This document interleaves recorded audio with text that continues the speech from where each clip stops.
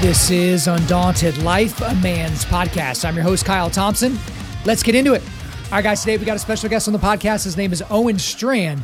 He is a provost and research professor of theology at Grace Bible Theological Seminary in Arkansas. He's also the senior fellow with the Family Research Council. He earned his PhD from Trinity Evangelical Divinity School and his MDiv from the Southern Baptist Theological Seminary. And he has authored a bunch of books. I think it's close to 24 now, including Re-Enchanting Humanity, A Theology of Mankind, The Pastor as Public Theologian, Reclaiming a Lost Vision, and his latest book, which we spent the overwhelming amount of our time today talking about. It's this: Christianity and Wokeness, How the Social Justice Movement is Hijacking the Gospel and the Way to Stop It. Guys, we had such a good time on this podcast. It took us a long time to get this kind of worked out because he was doing a bunch of interviews, and then, we were trying to squeeze it in, didn't quite work out with his schedule. So this was a long time coming. This was literally months in the making.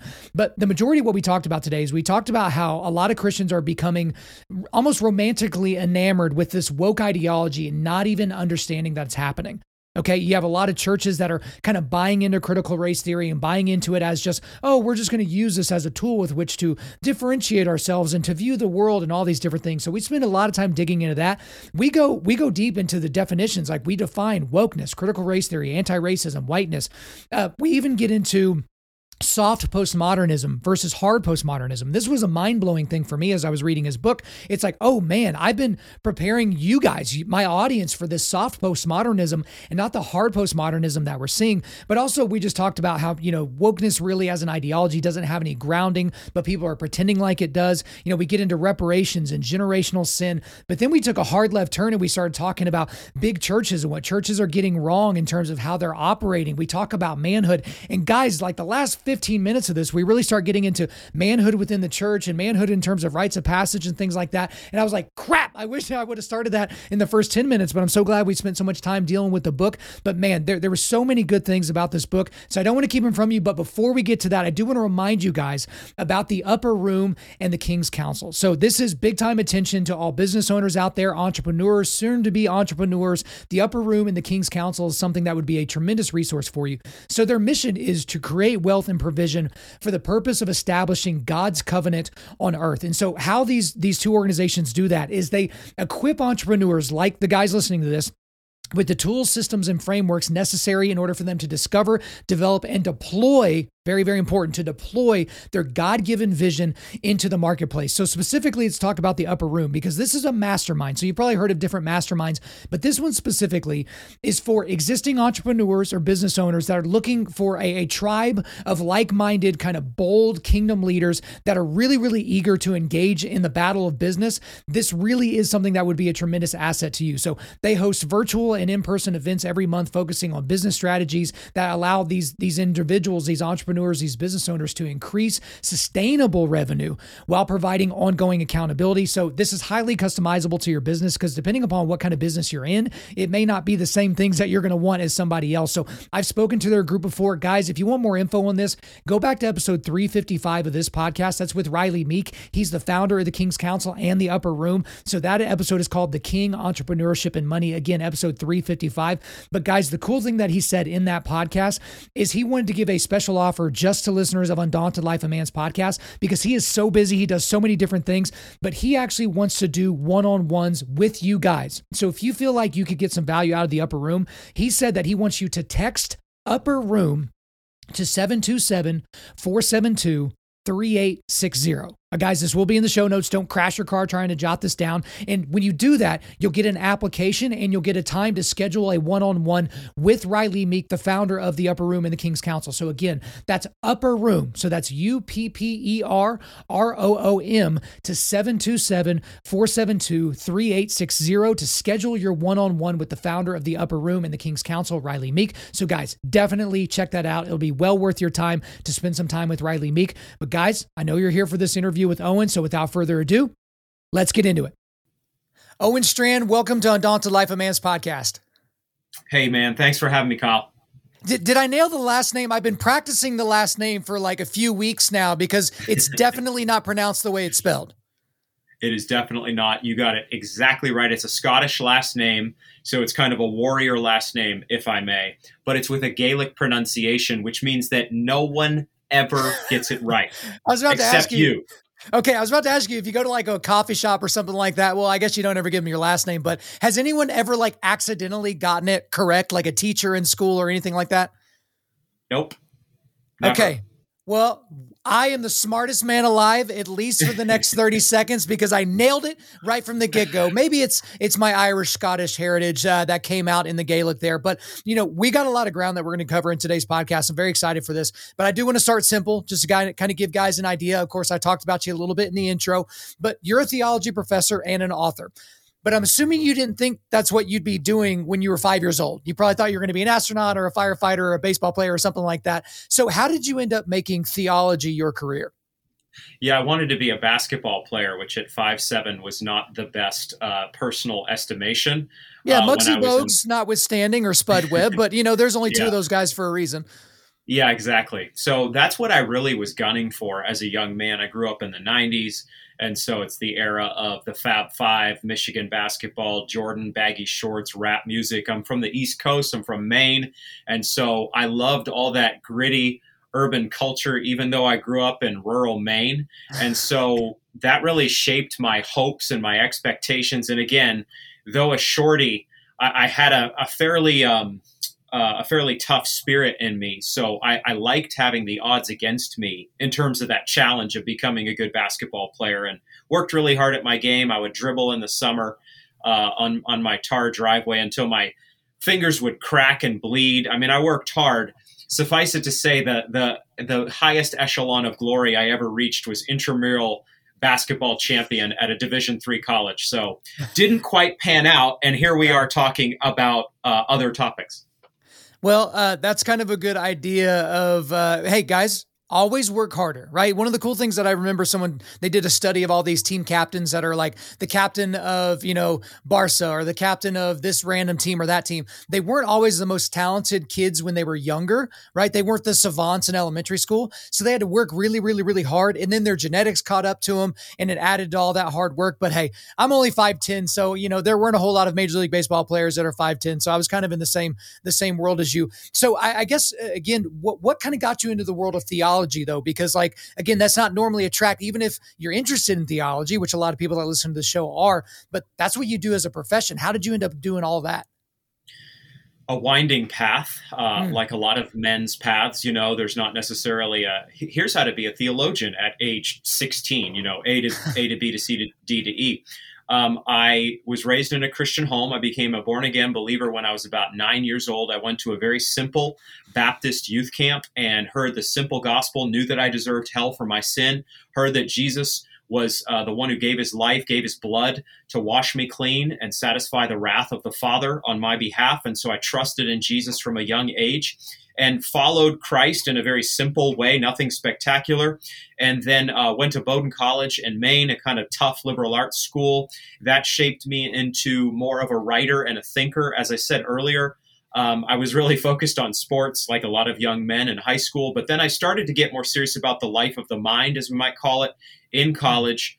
And God then called me into the ministry when I was at Bowdoin, a very secular place. Of about 20 students would show up for the InterVarsity group that met each week. That was the only Christian fellowship group on campus. And it was then that I began to get a zeal for preaching and teaching the Word of God. And then people around me, men, pastors who were discipling me, said, you should go to seminary. You should develop this gift and study the Word of God more. And then I went to Southern Seminary in Louisville, Kentucky. Then I went to Trinity Evangelical Divinity School in Chicago to do my PhD in historical theology. And then I basically just got a theology post at Boyce College and Southern Seminary where I had been. And that's what really kickstarted being a theologian. But Kyle, honestly, I had no plans to do this. There truly was no master plan, even though a lot of guys in the ministry world would love to be a theologian of some kind. I kind of backed my way into it. And what I would actually say, of course, as a believer, is that it was the grace of God that led me there.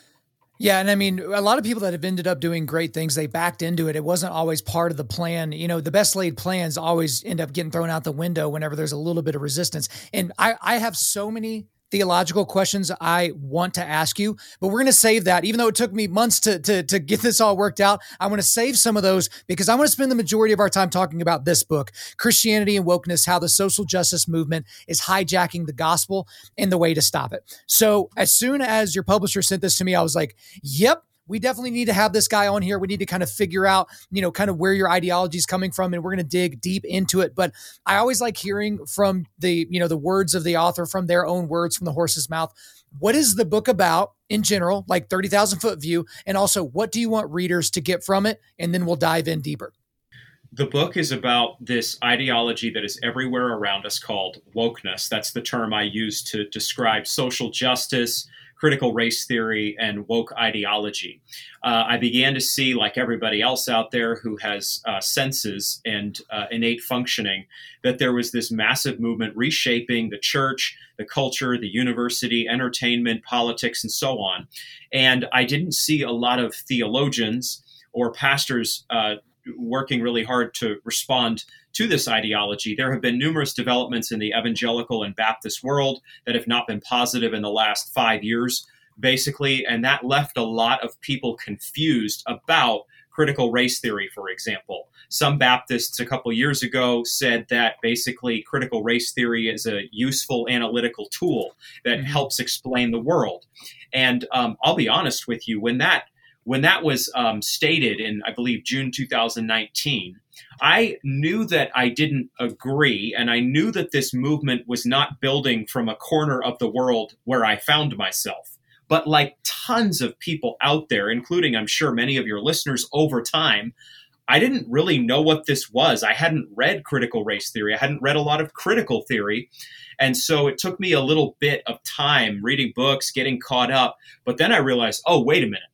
This is a specter. This is a tsunami. This isn't a little, ankle height wave. This is going to sweep over everything and change everything. And so I'm nothing, Kyle. I'm not God's answer to anything, but I felt called to respond. And a church, last thing I'll say, a church in the Minneapolis area reached out to me winter 2020 about doing talks on critical race theory. I'd done a few blogs about it after I started reading and getting equipped as a theologian. So I was like, I'd love to come. But that's in like February, March 2020. The chronology matters here, obviously. Sure. Then Minneapolis blows up in June 2020, late May 2020. And I'm like, oh, that church isn't calling me back. That is the hottest topic on the planet. They did call me back, and they asked me to come in early October 2020. So I did a series of talks called Christianity and Wokeness, where I really buckled down and gave the best overview of the system I could and the Christian response to it. And then that became a book for Salem that you were discussing earlier. Yeah, and you say several times in the book that this is really a primer. I don't think you even use that word, but it really is a primer to the subject matter. But you do kind of point people to other resources. But there's a couple of quotes from the beginning that I think will kind of sum up what this book is. So the first one is this: the driving thesis of the book: Christianity and wokeness are not compatible. Christianity is the truth of God found in the Word of God. Wokeness, as we are at pains to say, is a different religion altogether. And then there's another one here. Wokeness is not, as we have been at pains to say, benign. It is an atheological. It is a direct attack on the gospel itself, and it is a replacement gospel. There's no room for merging such teaching with the teaching of Scripture. You choose one or you choose the other. This is not a system compatible with Christian faith. It is the antithesis of the Christian faith, and it is definitely an existential threat to humanity, as Kendi, to use Kendi's line. That's Ibram X. Kendi. And so I think that kind of gives a lot of people a good idea of kind of where we're at, and we'll get more into some well-meaning Christians. But before we get any further, I really think it's important to do some of this boring stuff of defining our terms. Okay. So specifically for our audience, I'd love for you to define wokeness, critical race theory, anti-racism, and whiteness. And again, you spend a lot of time on each one of those four things in the book, but just to give us an idea as we move forward in this conversation, let's start with wokeness and then we'll hit the other three. What is a good definition for wokeness? Wokeness is waking up to the nature of systemic racism as really the fundamental problem of society. So racism is not just found in discrete acts where somebody yells at somebody on a street or does something terrible. Racism is not just in the American past in terms of slavery or Jim Crow, as it clearly is. No, racism is invisible. Racism is what, in particular, white people transmit at all times and all places by virtue of being the dominant group in society, especially in light of the American past. And so wokeness means, or being woke means waking up to that reality and recognizing that whiteness is the systemic cancer upon our society. Okay, now critical race theory.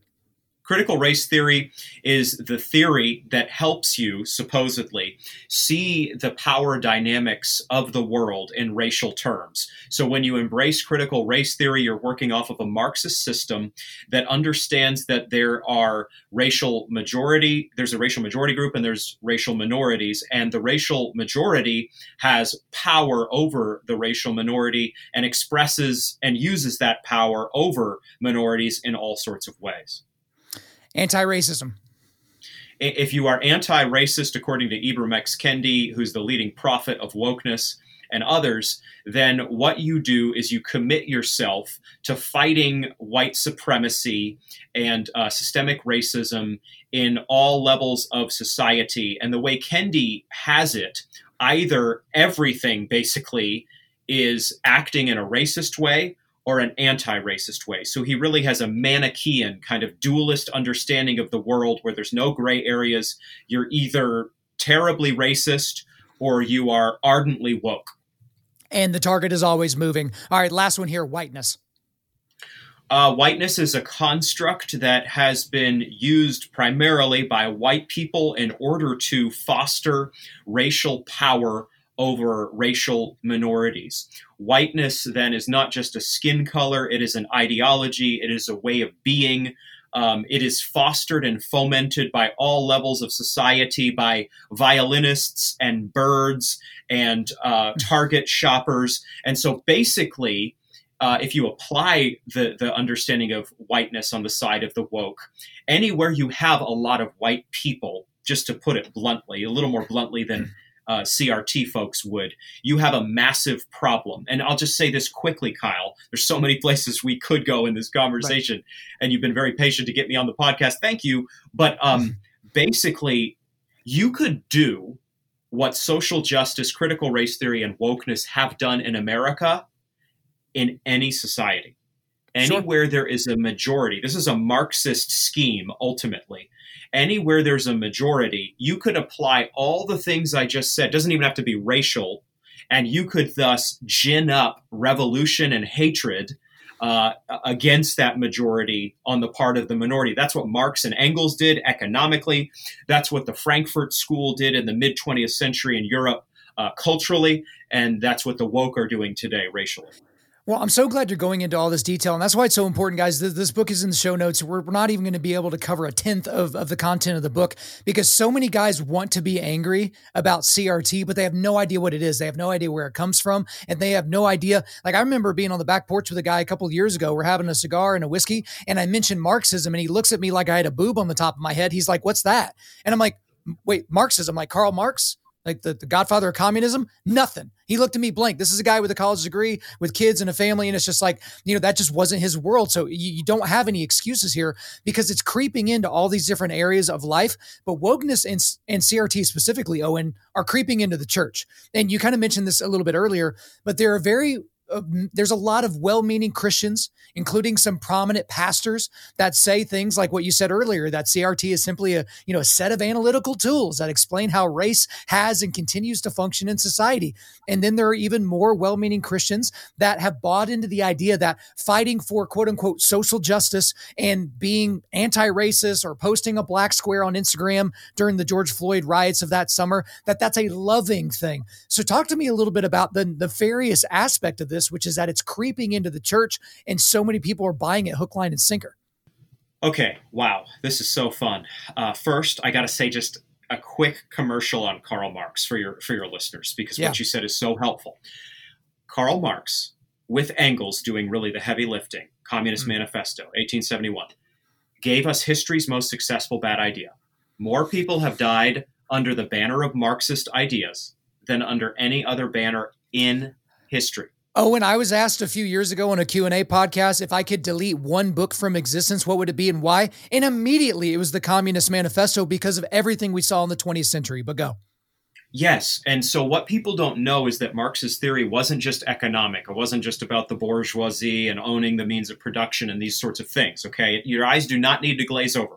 Basically, just know if you're listening to this podcast and you have any intellectual stirrings at all, Marx hated everything good in the world. Marx hated traditional Western life. He hated the family. He hated marriage. He hated private property. He hated what he called capitalism. Better term for capitalism is the free market. Never use Marx's term. Anyway, I digress. And what happens with Marx is that even though he's this economic theorist, his ideas end up fomenting revolution all over the world, especially in the 20th century, and tons of people join up against the means of production, the power brokers of society, and die because of it. So Marx is terrible. Marx hates everything Scripture stands for. Quick commercial on Karl Marx. Now let's jump over to the church. Here's the problem with evangelicalism of the last 80 years, okay? The American Evangelical Church is what I'm talking about when I say that. A whole array of denominations. Basically, a lot of Christians think that their fundamental task is to be like the world. And, if I can add a phrase, to be liked by the world. By the world, of course.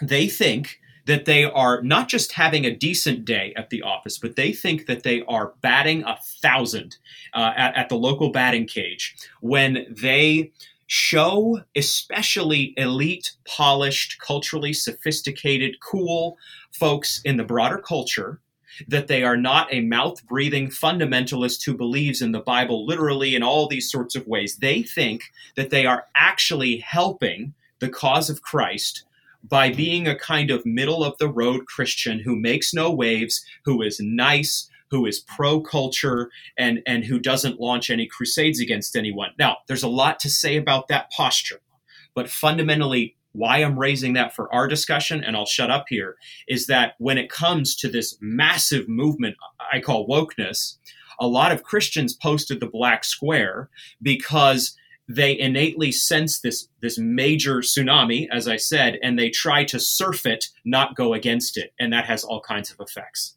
Well, and I think the issue that we're seeing here is that Christians are not prepared to deal with this, which we'll get more into that here in a second. But all these churches are desperately trying to be liked by the culture that will only hate them, because you can never bow low enough before the woke crowd. You can never apologize hard enough or loudly enough. And just think about all the people that posted the black square and then ran afoul of the woke mob only months later because of something they said or did back in high school. It's like it's a worldview that is completely broken from its foundation. And so this actually goes to another quote from your book. It's this: in wokeness, however, there is no deeper ontological grounding for truth.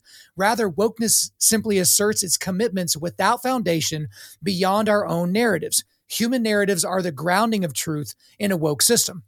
So I forget who said the quote originally, Owen, but it's like having both of your feet planted firmly in midair. So talk to me a little bit more about that, because gosh, it's convenient, because if you're woke, you literally don't even have like a binding document or ideology. It could constantly move depending upon what argument you're in. Yeah. Fundamentally, as a Christian, I am tethered to the Word of God. So, man, life in a fallen world is not boring. It is very hard. I have my own sin to fight. There's a devil who prowls, 1 Peter 5:8, trying to devour anyone he can and get them to live for their lusts and their flesh and not for Christ. But I, as a Christian, have been taken captive by God's grace. And so it's like I'm at sea and I have been strapped to the mast like sailors of old when the wind got really bad and the waves are 30 feet tall. The last thing to do really is just tie yourself to the mast and pray. And that's what we do. But fundamentally, what we realize is that wokeness is trying to cause us all to just buy into its assertions. But that's all it does. It doesn't offer you a text. It doesn't offer you a priestly class.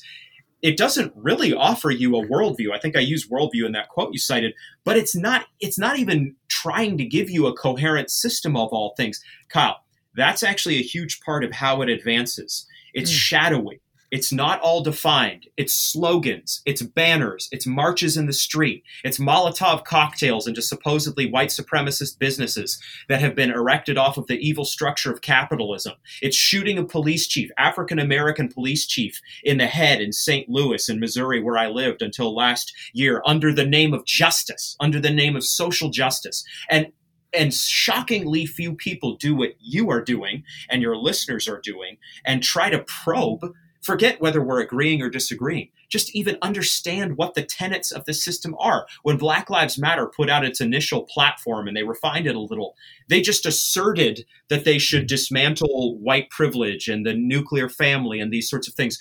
But again, aside from a vague hand wave in the direction of Marx, and they are decided Marxists over there was no real grounding at all. And so, yeah, this is a very bad movement to join up with for many reasons, including there's no foundation for it anywhere.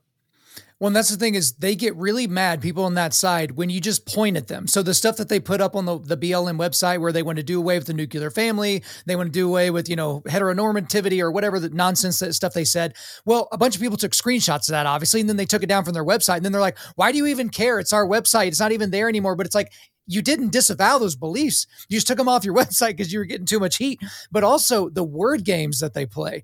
This is especially nefarious in the government schools because they're like, oh, we don't teach critical race theory. Here, look at all of our curriculums.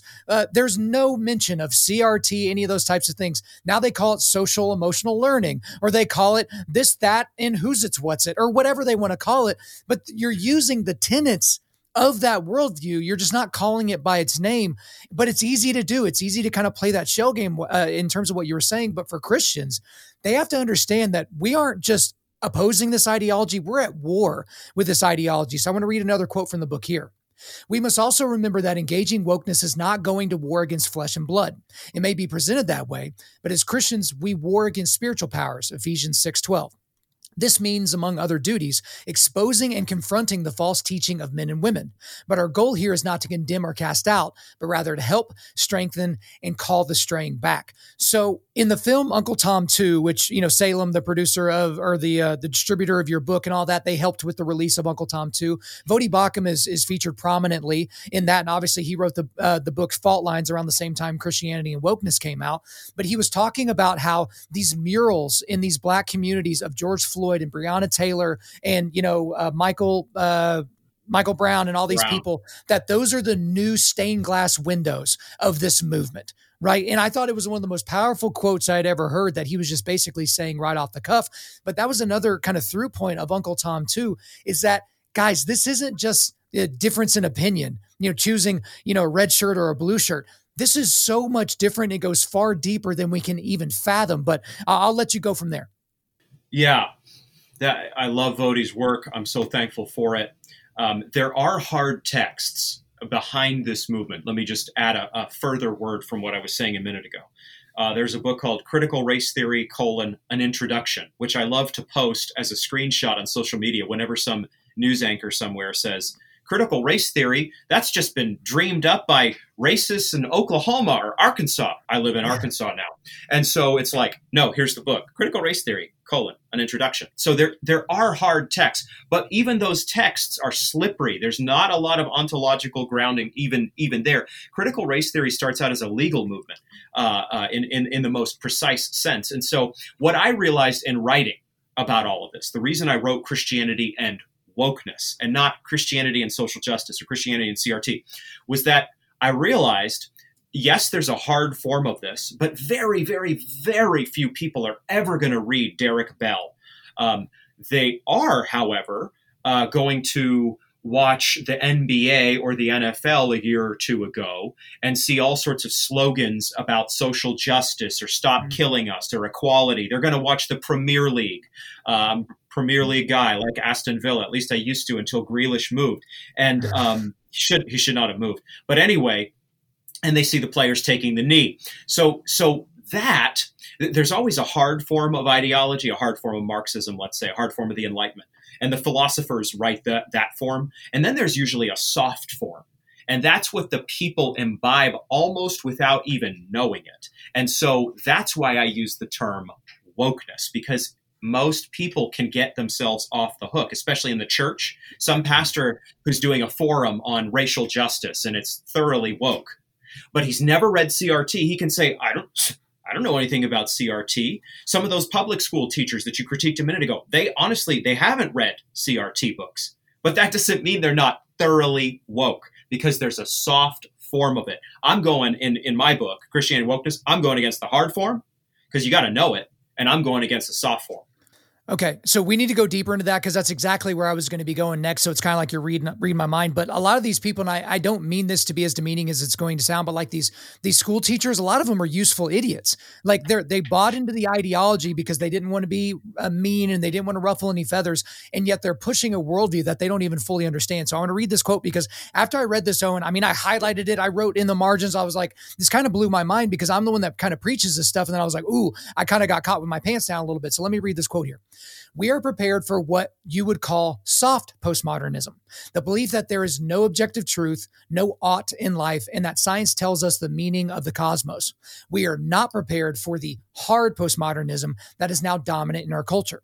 Unlike the earlier form of 10 to 30 years ago, hard postmodernism presents a very carefully framed argument, many oughts, and clear good group and bad group, and maintains that science, like all disciplines, is shot through with Western rationalism born of white supremacy. What a stupid sentence to even have to read. But anyway, I'll get back into it. If you do not know this, however your good intentions may be, you are equipped for a different struggle than the one that is knocking on your door.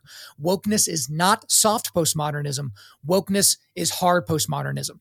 So, Owen, at Undaunted Life, we equip men to push back darkness. Okay, that is why we're on this planet. Now, one of the examples I use is you want to go to your school board meeting and you want to get critical race theory or any of the LGBTQ nonsense kind of pushed out of your kids' curriculum so that they can learn how to read and write and do math and all that basic stuff that we used to learn in school.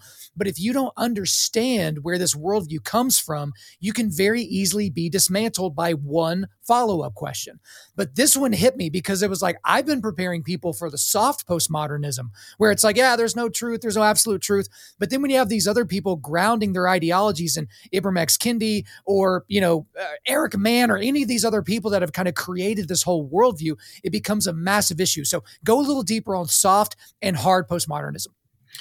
Yeah, I was working off of an insight from James Lindsay and Helen Pluckrose, who wrote the book Cynical Theories. And I would disagree with them on some very key worldview issues, but they really put their finger on a number of important points in Cynical Theories. And one of the points they made, I believe they call it reified postmodernism in Cynical Theories. And I changed it in my book. I cited them, but I changed it to hard postmodernism. That is where you don't have any deeper epistemological structure. You don't have that sacred text, for example, that we were talking about earlier, but you act like you do.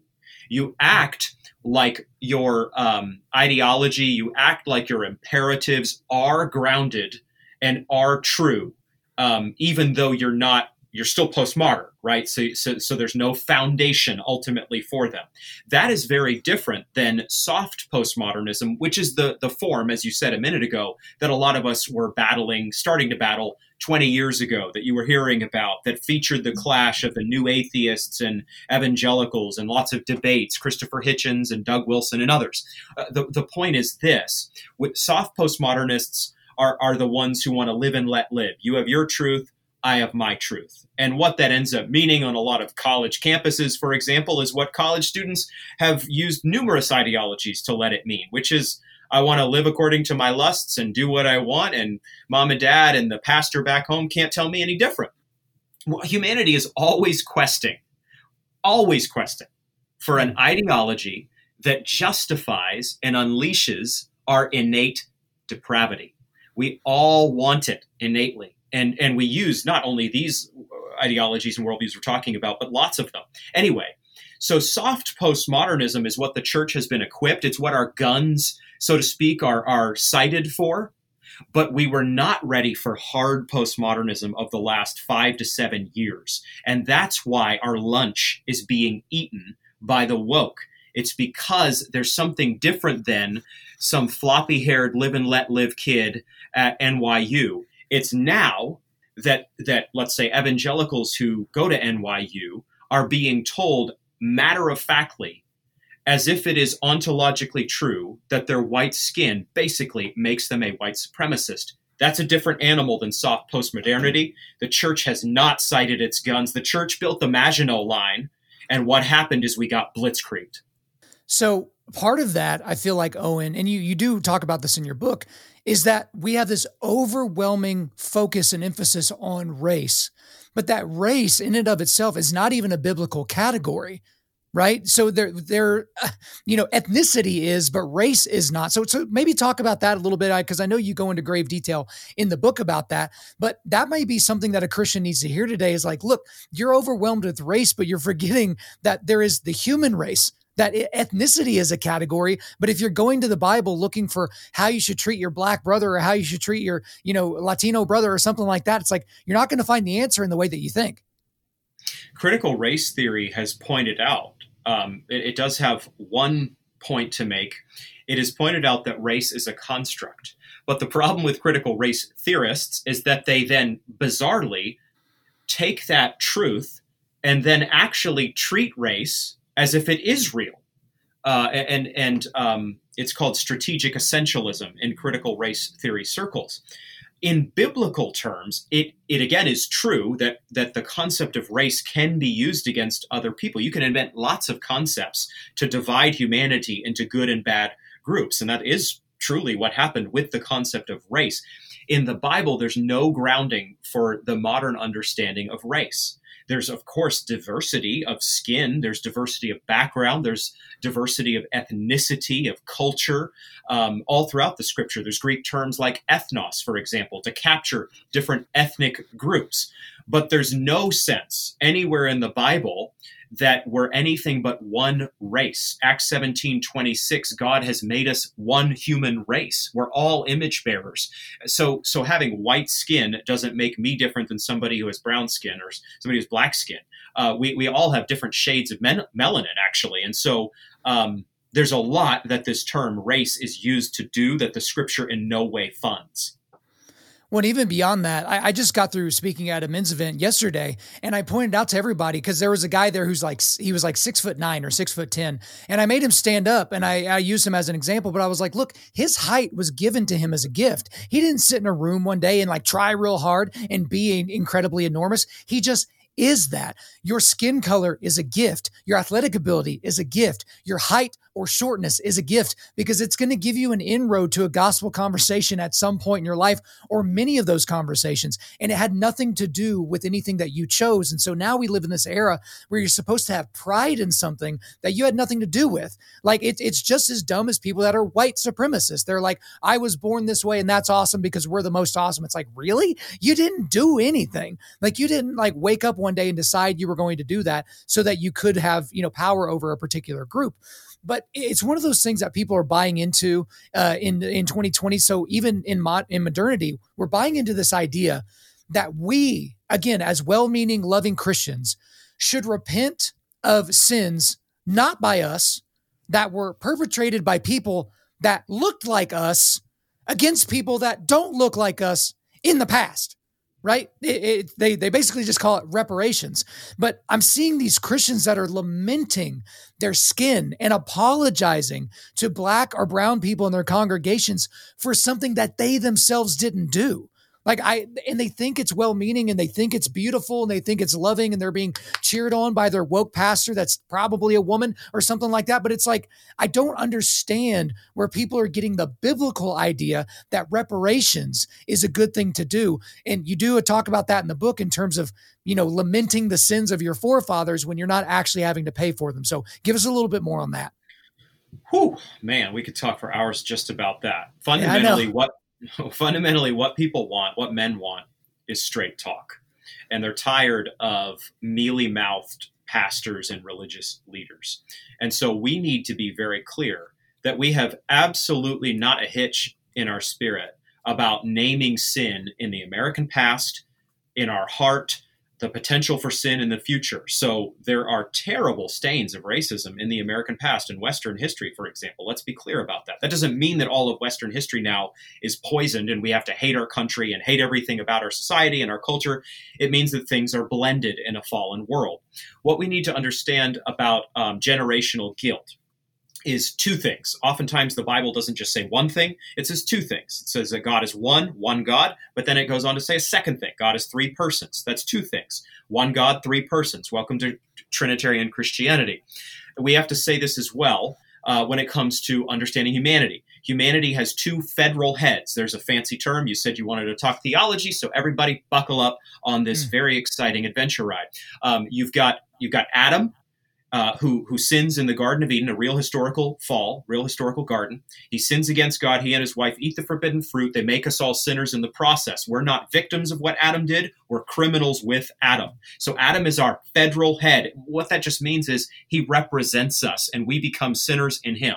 Then we have a second federal head, Jesus Christ. Jesus Christ dies on the cross, sheds his blood for our sin, satisfies the Father's just hatred against us for our sin, and dies in our place. Okay, he's the second representative. All who have faith in Jesus Christ will be born again, saved, and live forever with God in the new heavens and new earth. Two federal heads. But here's the problem. Wokeness of the religious kind has corrupted what I just said. It's totally appropriate to understand Adam representing all of us and Christ representing all his blood-bought people. It is not right to think of my 13th great-grandfather as making me guilty for his sins. The only representatives that we can recognize are the ones that God recognizes. Ezekiel 18:19-20 in the Old Testament actually goes so far as to speak against corporate guilt. It says that the father is not responsible for the son's sins, and the son is not responsible for the father's sins. So I could keep going here at length. That's a lot of theology to pack into just a few minutes. If you want to double down, we can. But basically, we're guilty in Adam. We're justified in Christ. But my son right now, Gavin, 11 years old, if I go out there and do something terrible in the streets of Conway, Arkansas, no guilt whatsoever transfers to him. There are no generational curses that the Bible recognizes. Well, I actually want to pull the thread on something that you kind of brought up that was a through line of that.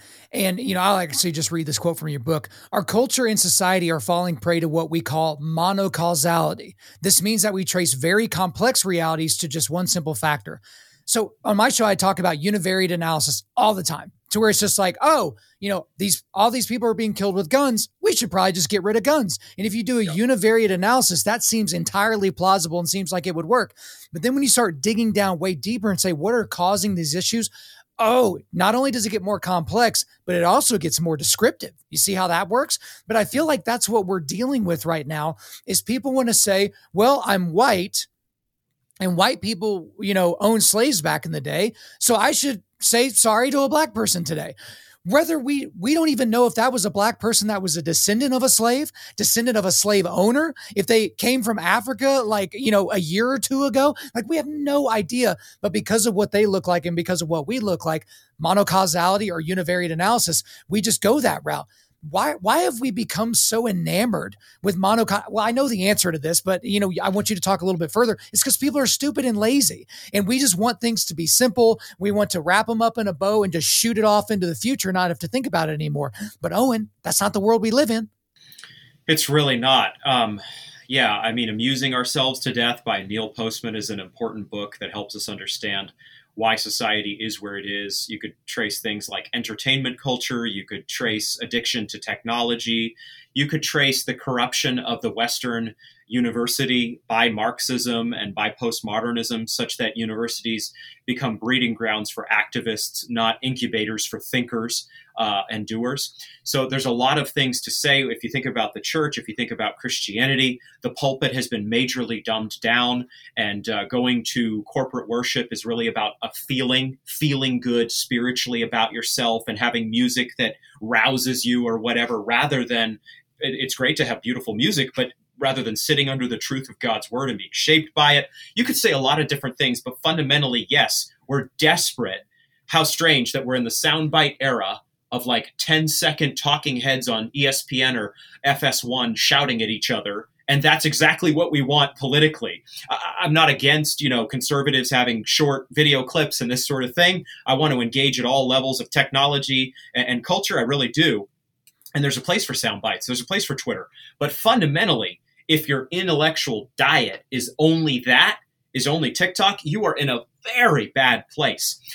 So what we've got to recognize is you have to do hard work with these things. You can't reduce things to monocausality, as you say. You can't assume that because somebody has white skin, they have privilege and wealth and all sorts of great things.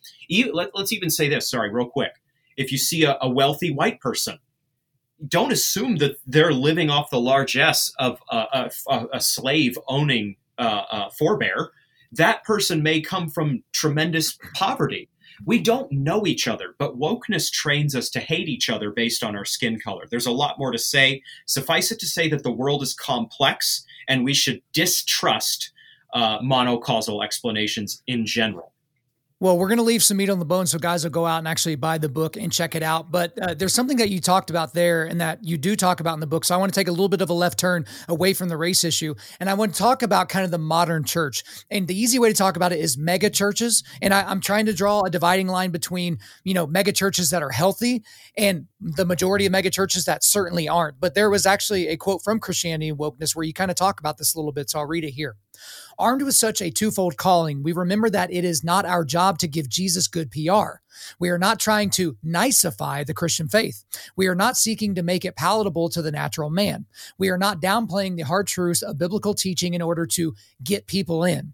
We are striving as godly men and women to present the whole counsel of God in order to glorify God as witnesses and make disciples who obey all Christ commanded and taught, as we see in Matthew 28:16-20. Well, in modern megachurches, a lot of these megachurches, it is what I say all the time, which is the head senior pastor, who's basically the senior communicator. He doesn't do any pastoring duties. He has a board of directors. He's trying to figure out which, next campus he's going to launch or which book he's going to write next or whatever. He basically builds his 4 or 5 week life lesson, his 4 or 5 week long TED talk, and then he sprinkles some scripture over the top of it so he can keep its tax exempt status. And then he calls it good. And they don't want to talk about any of the hard subjects. They don't want to talk about race. They don't want to talk about LGBTQ issues. They don't want to talk about the transing of children. They don't want to talk about, fundamentalist Islam, because all of those things might affect their ability to keep the lights on, because people love going to church, get their spiritual Skittles, hear their rock concert, and shoot out the door and have no life change, no discipleship, nothing whatsoever. But it's an easy box to check in our modern TikTok era where we want the most amount of content in the least amount of time possible so that we can get back to our regular lives. But we're doing ourselves a disservice as a modern church by supporting churches like that. But also, whenever something real like critical race theory comes up that requires a full-throated and theologically based response, we don't have any theologians around to do that. We don't have any Christians that have been discipled up and mature Christians that have been eating meat and not drinking milk in order to push back against this darkness. So I feel like I'm preaching now, but kind of give me a little bit more information on that. Bro, speaking of sound bites, let's just clip that and let's go home. That was fire. Yeah, I would just fundamentally say amen. I don't know what else to add. I mean, the church is a church in too many places, not every place. There's lots of sound congregations. And by the way, to everybody listening to this, find one, man or woman alike.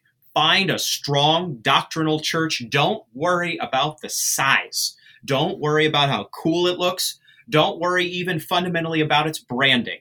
Find a place that is led by strong, godly men that stand on the word of God, that preach the word of God fearlessly. Join it, serve it, become a member, do humble things, and watch as God blesses your life by the power of his gospel grace. Sadly, a lot of churches are ordered around what you said. They're ordered around, as we were talking about some minutes ago, accommodating the culture, trying to be liked by the culture, trying to probably, to speak a little bit charitably, not be the world, but be as world adjacent as the church possibly can be, to come as close. It's like youth group, bro. It's like the youth group question. How much can I do with this hot teenage girl before I'm in sin? Now, we understand masculine instincts. We want young men to buck the trends. We want them to marry young women. We want them to build families, and et cetera, and so on. But fundamentally, that is not a good question. The question is, how holy can I be? by the power of God's grace in me. I'm not going to be perfect. We all sin in many ways. James 3:2. We all stumble, me included. But how holy can I be? But the evangelical church has been asking, how close to the line of the world can I get? And that's just the wrong question. And too many churches are ordered around that. Listen, you don't have to be some weirdo congregation that has no grounding. It's like you live in Mars in order to be faithfully Christian. You can be fun. You can be friendly. You can be warm. You can be loving. That's good. There's a lot of biblical material about that. Galatians 5:22-23, the fruits of the Spirit. Love, joy, peace, patience, goodness, gentleness, self-control, kindness, these sorts of things. Men need to display these things as much as women. But fundamentally, we're not trying to get as close to the line as we can. Find a church that's going to take you deep in the Word of God and tie yourself to the mast. That's what we need to do. Well, and that's the thing that I tell people all the time, because like I went to a big time mega church for over 10 years and, I just, it kind of was what it was and I didn't advance at all. And then I went to a church that I go to now, which is Faith Bible Church in Edmond, Oklahoma. Dr. Mark Hitchcock is the lead pastor there. And it doesn't have any of the feel of the previous megachurch. And it's not, it's not as fun. And there are some things that really drive me nuts about the church. But the overwhelming thing I have in my brain when I think about my church is, man, my church is healthy. Like, yeah, do I wish this was a little different? Do I wish they would talk about this more? And do I wish that would be adjusted? Yeah, I've got my preferences because I'm a content creator. And when I see content that I don't like, I want to say, hey, let's change it and make it better. But the church is healthy. And how much of a blessing is it that church has seen explosive growth in the last year or two? Because, there was a big building expansion.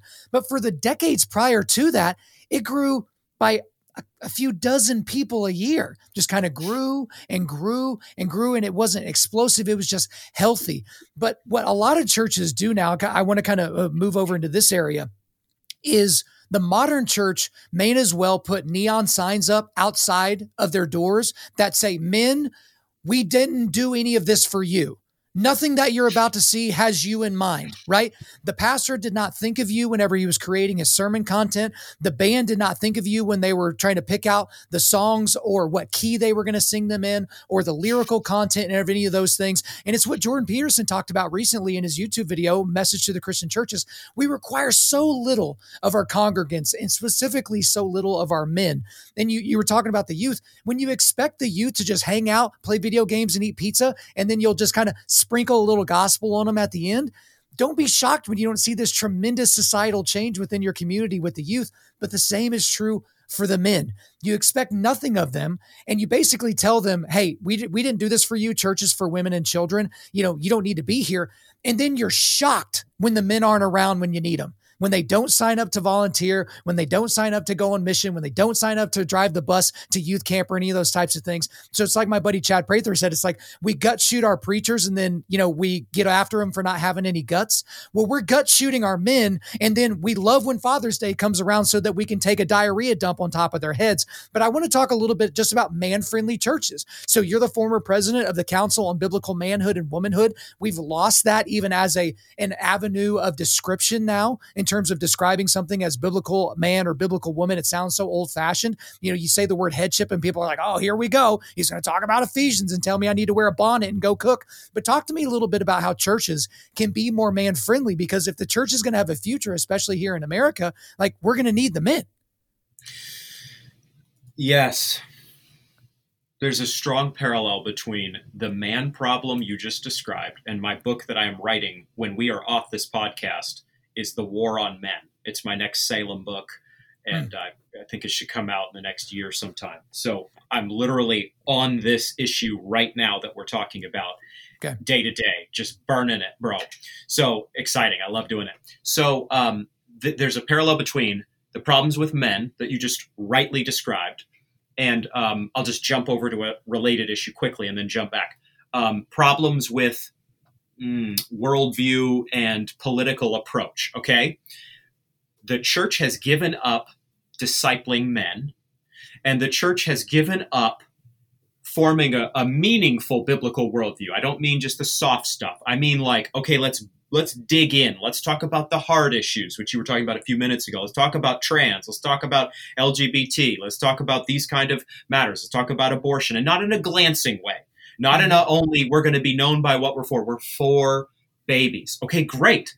But are you then turning around and telling women who abort that they're victims of abortion culture when they're actually murderers. These kind of realities.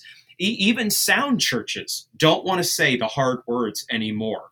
And so what I've seen, even among my generation, your generation of preachers, is they will excoriate men for listening to Ben Shapiro and Jordan Peterson and Joe Rogan and Jocko Willink or whoever.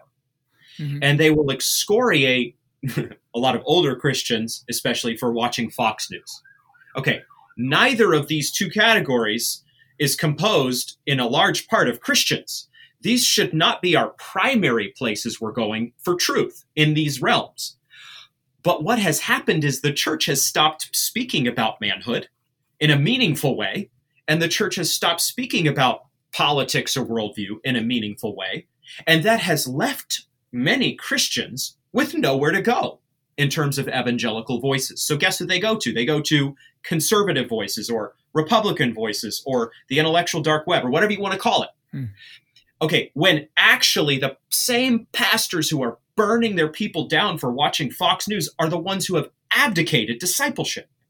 Okay, so what this means is there's so much to say. We've got to... You are unfair. You have put so much weight on this bar for me. This is too fun. What this means is we have to recover.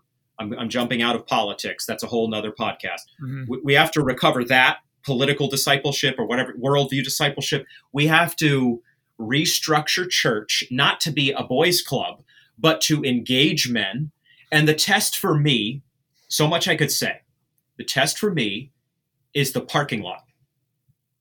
Are there men in the parking lot when you show up to church? What I mean is, are they guiding people to their places where they need it? I mean, not in a weird way. Are they holding umbrellas for ladies in the rain?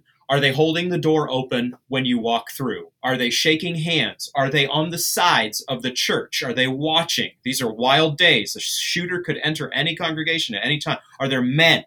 Do they have heat on them? Are there men, and then of course, are there men in the pulpit? Are there men leading? Do they lead in a masculine way? Of course, they're gracious and kind and filled with the fruits of the Spirit, but are they men? I could go on, but that's my test, parking lot test.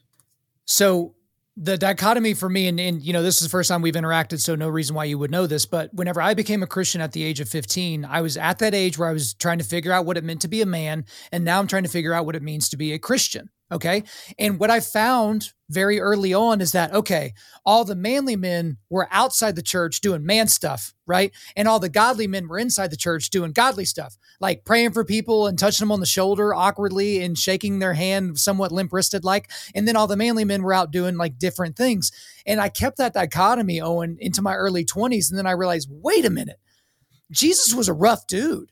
Like Jesus cast out a demon with his voice. Jesus snorted with anger when he arrived at Lazarus's tomb. Jesus cleared the temple with a whip of cords that he made. He left and in an act of premeditated, sustained, and intimidating aggression, came back and smoked a bunch of human beings and animals and ran them out of his dad's house, right? And I'm like, wait a minute. That's not the sense I get whenever I look at what's happening in the pulpit. When I see these mealy-mouthed preachers or these incredibly effeminate men trying to teach me how to be a godly man, it doesn't make sense. And you see a lot of guys, rougher guys, like the guys that listen to this show, they walk into a church, they see all these soft, doughy-looking men, and they're like, I think I'm going to go do something else. I'm going to go to the range. I'm going to prepare for my next fantasy football draft. I'm going to go play Call of Duty. And they don't engage because it's not engaging to them. And that doesn't mean your pastor should go up there with mud on his shirt and blood on his lip and eating beef jerky and then take off on a motorcycle out of the sanctuary. But if you look at your pastor and you don't see a man that you're willing and wanting to follow, look at all the examples from the great generals we had just from World War II. These men were corn-fed Iowa farm boys were willing to fight and die because of the general, because of the manliness of the general, because of guys like Winston Churchill, because of guys like MacArthur. And it's like, who are those guys today in modern Christendom, right? A lot of people have looked at me like someone's told me, they're like, Kyle, you're like Joe Rogan, but Christian to me. Like, again, that's a stupid thing to say because of the differences in our platforms. But it's like, hey, I wish a guy like Jocko Willink or Tim Kennedy or Joe Rogan or Cam Hanes or any of those guys had a really overwhelming gospel message in addition to all their manhood, endurance, and resilience messages. Does that make sense? Oh, totally. What has happened is that manhood has been isolated to a spiritual reality. It is absolutely true that the core of the Christian faith for a man and a woman is a spiritual reality. So as a man, fundamentally to be a Christian is to be regenerated by the Spirit, to be born again under the good news of Jesus Christ. And then you live a life of virtue according to the Scripture by the power of the Spirit. You live out the teachings of Jesus Christ. You're a disciple. Okay. The problem is that what I just said is as far as many churches will go in engaging men. Then there's nothing beyond that for men to understand themselves distinctly as God-made men, or women to understand themselves as God-made women. What our accommodationist church has done is it has gender neutralized Christianity, such that everything is boiled down into sameness, and all the similarities of discipleship between men and women are emphasized, and all the distinctives in the Scripture are very much downplayed, ridiculed, played down. So what we need to do is keep the spiritual core of Christianity, recognize that men and women are alike disciples of the Lord Jesus Christ. But then we need to also recognize boys need training into Christian manhood, and similarly, girls need training into Christian womanhood. We fundamentally, most of us are going to have very different callings. Men are called to be a leader, protector, and provider in the name of Jesus Christ. Women are called to be a nurturer, homemaker, child raiser, submissive to their husband in the name of Jesus Christ. And so those are fundamentally different callings. Our bodies are different. Those bodies reflect imperatives from Almighty God himself. Men have wider shoulders, 1,000 to 2,000% more testosterone on average, a deeper voice, aggression, ability. There's a reason why our sons often tackle us when we're home from work, and our daughters often squeeze us and want us to hold them close. There's all sorts of things we can say. We have to not let discipleship of men, in sum, be only spiritual. Our discipleship is spiritual at its core, but that flows into, from the shared gospel core, that flows into Christian manhood and Christian womanhood. And that has all kinds of effects in terms of how you raise your son, for example. Do you raise him to be able to handle himself in a fight? Is he outdoors? Are you not doping him up so that he stops being aggressive? But for example, as a father trying to funnel through much prayer, it's not easy to do this. It's up to God ultimately, but trying to funnel that aggression into good causes, into Christian manhood. There's so much more to say, Kyle, but we can't cut discipleship off into only spiritual reality. Yeah, you opened up a huge can of worms here, which is definitely going to lead to a second conversation, but unfortunately we're running out of time. But I think that the biggest issue that we see is in a culture that doesn't have rites of passage for men, we allow our young men to self-initiate into manhood. We allow them to choose. We allow them to pick when they become a man. First time they have sex, first time they get their driver's license, first job, when they move away to college, whatever, they just get to pick. And if you're not calling that out in your young man, and I'm now obsessed with this because I have two sons, I have a 2-year-old and a 6-month-old. I'm obsessed with this idea because I don't want them to just wake up one day and be like, well, I guess I'm a man. Why? Because I turned 18. But again, modern Christians and Protestant Christians, we don't do that. We don't have rites of passage. And again, you can go crazy, like, having your kid put their hand in a glove full of bullet ants, that's probably not the greatest idea. And that's not really going to do much for them other than to, prove some physical resilience in that moment. But being able to call some things out in your son and say, here are some things that I love about you. And here are some things that everyone's going to love about you.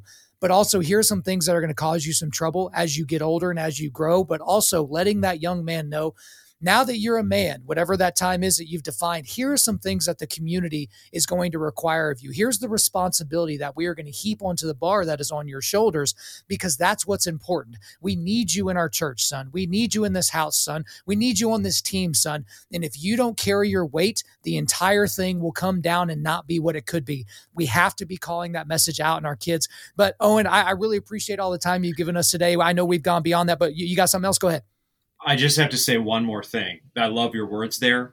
I don't want to make hash of your podcast time allotment or whatever, but very quickly, men have migrated to the shadows because men have been kicked out of the main center of American public and cultural life. And so what you have now is men having their own places where they go that are culturally taboo. So you think about this with sports to some degree. You think about it with MMA, these kind of realities. You think about it with movies or whatever it may be, hunting. Men always like their own stuff, and we need to give men their own spaces, just like women need their own spaces.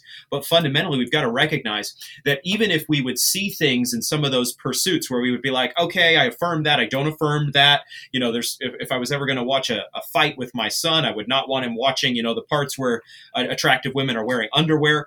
But there is something, for example, to guys being tough.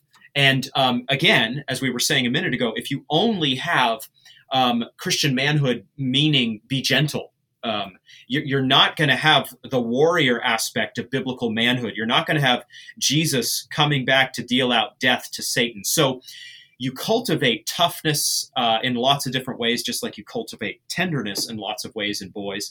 But you've got to preserve the ability for boys to be aggressive, to be physical, to take risks, to get hit. You have to balance these sorts of things, of course, wisely. But man, if you only coddle your kids and only preach safety at them the way our COVID culture, our lockdown culture has done, terrible culture for men, by the way. Just live safely. Safe. That's terrible culture for raising boys into men, because fundamentally it's not safe to become a man. And so a lot more to say, but we've got to help our boys rightly cultivate their aggression and channel it in a Christian direction. I absolutely agree with that. You are certainly preaching to the choir here, but I'm so glad that you're writing a book like that. I think there need to be more books like that go deeper. The number of Christian manhood books that I've been sent that are trying to recreate the will that John Eldredge did with Wild at Heart back in the day, but they're doing it so poorly because they're basically trying to say the same things without any level of nuance or poetry that John Eldredge has brought to us. And there's no heft to what they're doing. They're just like, you need to be better. How do we be better? Read your Bible and pray more. It's like, great. Thanks for the specificity. Now, how do I translate that into something that my, 4-year-old eventually will be able to understand? So I appreciate the amount of time and effort you're putting into that and the amount of time and effort you put into today. But for now, that's all for me. Is there anything else you want to get off your chest? No, it's just funny that Jordan Peterson is specific about like making your bed. Yeah. And the church isn't. It's like, read your Bible and pray, which we must do. But then it's like, okay, what do I do to become a man? And so any pastor listening to this, man, help men, disciple them, train them. You don't have to pretend you're Moses on a mountain, but like give them instruction, give them wisdom. We need more of those kind of men.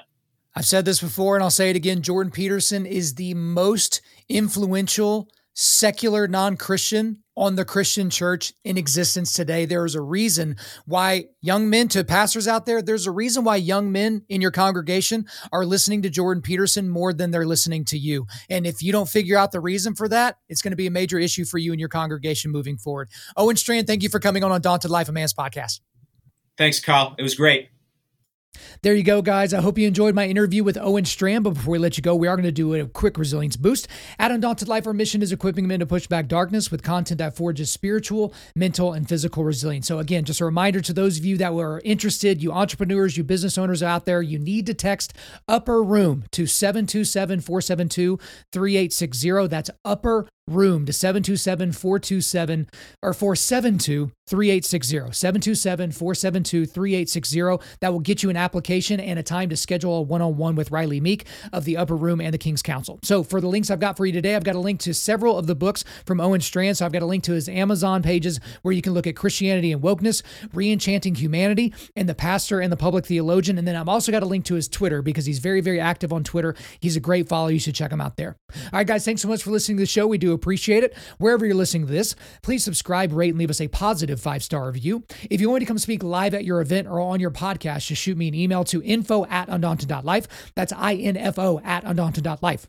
Follow us on Instagram and like us on Facebook, and check out our website for everything else, including how to donate to keep more content like this coming your way. Just go to www.undaunted.life. And as always, we want to thank the band August Burns Red for allowing us to use their music for our content.